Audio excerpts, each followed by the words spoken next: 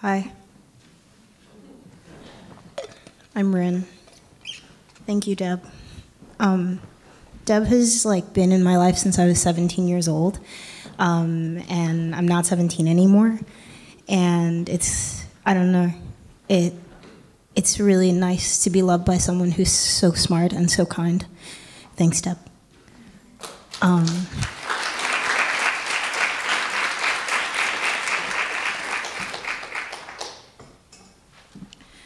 So I'm going to read this new thing. It's a brand new thing. It's from this book that I'm writing called Poor Little Rich Boy, about my life. And yeah, here are some projections that I've prepared for you.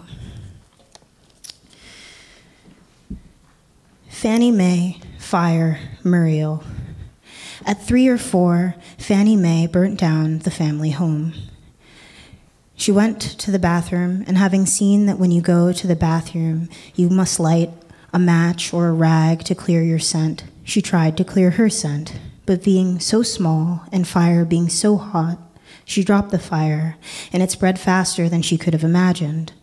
The bathroom was also small, just a wooden attachment to the wooden house. The attachment was big enough to hold a toilet and rags and a person or a few small people, and soon Fannie was surrounded by smoke, and she froze for a minute, admiring the way that a room can be lit in one moment and dark in another. Then she silently ran outside. Fannie's oldest sister Muriel said the whole house awoke at once to smoke and ash billowing through the small rooms. There was a scramble to find the smallest children. Muriel said she stayed in the house till it was very hot looking for Fannie. In her last moment of desperation, looking for Fannie under a bed, she remembers looking out the window in the yard. There was Fannie. Muriel says she thinks Fannie's dress was white or blue, whatever color. Fannie's head was bowed down in shame. On their lawn, next to a large tree and the new dirt road, Fannie's family watched the house burn down to its frame. They were able to save important things like everyone and photographs. Fannie scattered her siblings to the homes of relatives and church friends. The whole family never lived under the same roof again. Every time my great-aunt Muriel, who is now 97, tells this story, she adds a new and different non-sequitorial phrase at the end. Some examples include, systems can collapse very quickly. Life can only be understood in reverse. After the fire, they rebuilt slowly. According to Muriel, it took at least a year, maybe 2. Fannie and 2 of her siblings went with her parents to live down the road with a neighbor. Her father and the neighbors built a new house, not as big as the old one, but big enough. This new house was in the same place as the old house. When you looked out the front window, you could see a big tree and the front yard and the new dirt road. Fannie's mother looked so white you could sit on her hair. Muriel says her name was Victoria, which comes from the Latin victor or conqueror. Fannie had many sisters, 6. Fannie and all her sisters were light-skinned, save for the youngest by 20 years. She is very dark. Fannie's father was a school teacher. He is buried at the school where he taught. He taught many people. Other than his love of books and learning and travel, we do not know anything else about him, nor do we know anything about Victoria. They're people, they just arrived from somewhere further south, from people they were not able to remember or maybe not able to talk about. Whatever happened, there was some inheritance, some land given or taken, and Fannie's father, unlike his brother, sold his share of the land too early, and that meant that his descendants went from poor to rich to poor again. His brother, having waited, became quite wealthy. The family does not now often mix, and has not for a very long time. I've been to what remains of this land, a few acres. Muriel bought the house that her father and the neighbors built after the fire. The land has soft rolling hills. When I last visited, a man drove his car into the large tree next to the road that you can see from the front window. Now there is a large gash in the tree. It is long, irregular, pink and peeling, a big wound, which hasn't so much as healed, but darkened. The man did not make it. He was very close to his own home. Fannie loves my real name, Christina, and says it often. Taming my thick hair slowly, her hands covered in Vaseline and various other oils that smelled similar to Vaseline, she'd whisper over and over, "Christina, Christina, Christina." Often we are watching television. In my mind, we are watching The Price is Right. And between my name, she is shouting out prices. "Christina, $4.99. Christina, $6.99. Christina, $2.99. Christina." I wonder sometimes if I was her favorite grandchild. My Aunt Muriel, sorry, I need some light. I thought I would have enough light, but I don't. My Aunt Muriel cannot see any longer. This is painful for her because she loved to read books in their physical form and see places in addition to just smelling them. Now, during our phone calls, she asked me to give her vivid descriptions of places I have been, what I have eaten, and what I am reading. Yes, I went to Portugal. We had fish of all kinds over open flame, but mostly I remember the way the bread tasted, like the ocean, because the vendor was by the sea. I went to the town that I think Columbus set sail from. I could see America from the cliffs, a slender wave on the horizon, like a detail in the painting. The water smells more metallic there on the other side of the Atlantic, and the light is the same as San Francisco. That's wonderful, Christina. What were you reading? Hemingway, unfortunately. Now that Muriel cannot see, her children say, and not quite whispers, that they will sell the house and the land when she passes. I know she can hear them, but she does not say anything. She asks for more books on tape and descriptions instead. Muriel is very funny and makes jokes about systemic racism when she tells stories about being in her 20s and working in the homes of white people. One time, Muriel was working for a woman who had a house with 3 stories, and Muriel was tired, so she went to the guest bedroom and took a nap, thinking, "I cleaned this house, I will clean this bed afterwards." Muriel left the fire going downstairs to keep the house warm. The woman of the house discovered the fire going downstairs, and Muriel sleeping upstairs, and the woman of the house said, "That's my bed, and there's a fire going downstairs." Muriel said, "The house is warm, and this is not your bed. Your bed is in the master bedroom upstairs. This is a guest bedroom. This is not your bed. I was tired. You have a big house." In retelling the story, Muriel says, "I always used to tell that woman she treated black people terribly." Muriel always corrects herself, too, and says, "I didn't say black people. I said me. I told her you treat me terribly." Later, when Muriel becomes a nurse, that woman came into her hospital, and that woman was very sick. Muriel did things that nurses do to nurse her back to health, and neither of them said anything about beds or black people or fires or stories or themselves. When Muriel talks about Fanny, she still sounds angry with her because Fanny left Virginia and did not call enough. Muriel also blames Fanny for the abusive husband that Fanny married and separated from, who also happens to be my mother's father.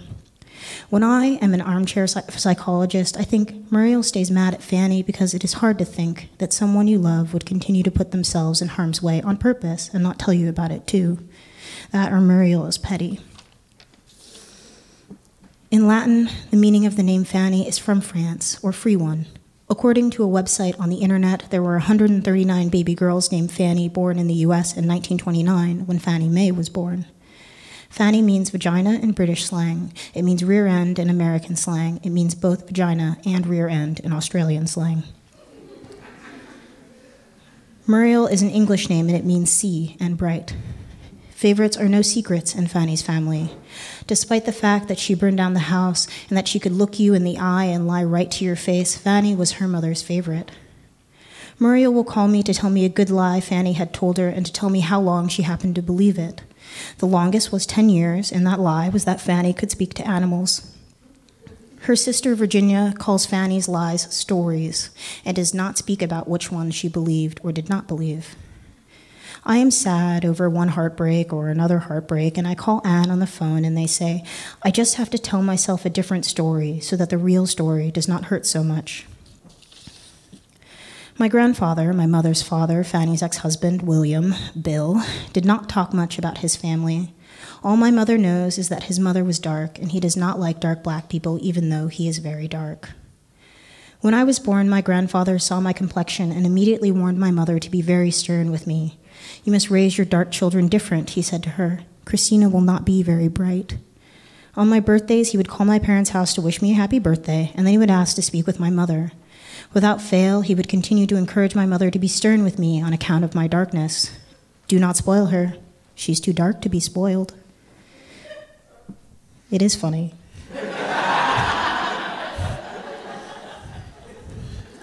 I could hear him because 90s phones were not made for privacy, and my mother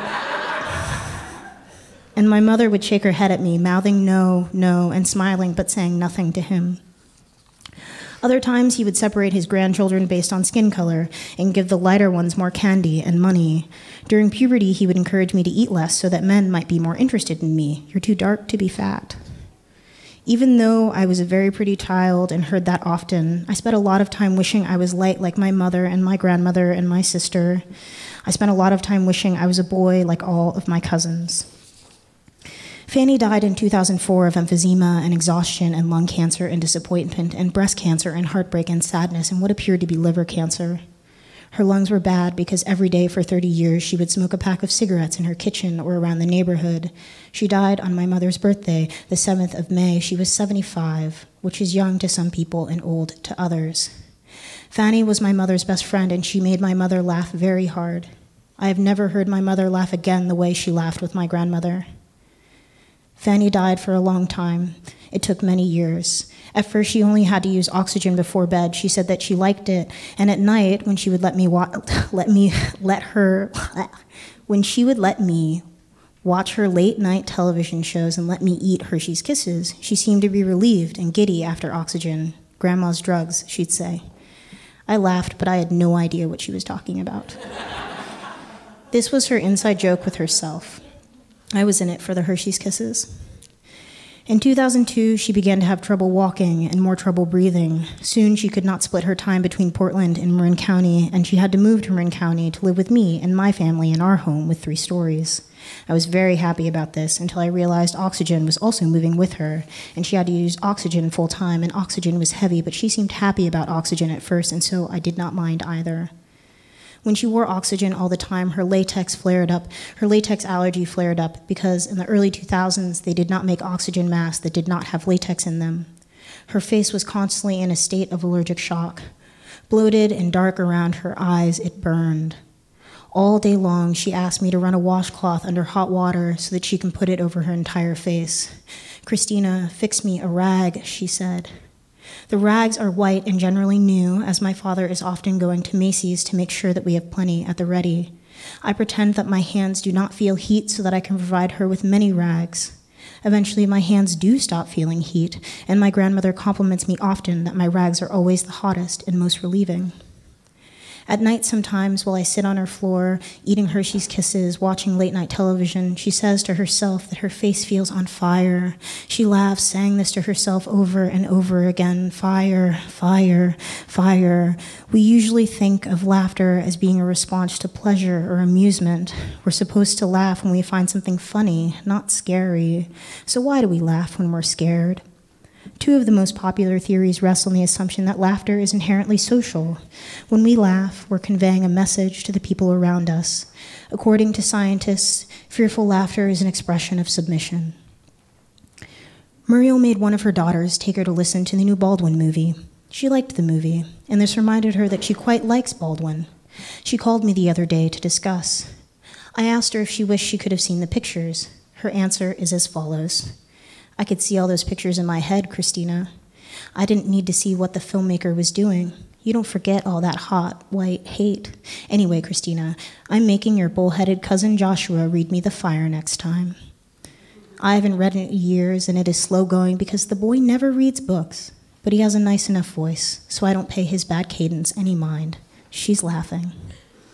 Anyway, your bullheaded cousin, he's halfway through the book, and he stops reading, and he says, "You know, Auntie, I think the fire is already here, and it has been here for a long while." Isn't that nice, Christina? Don't you agree? I do. We laugh. Thank you.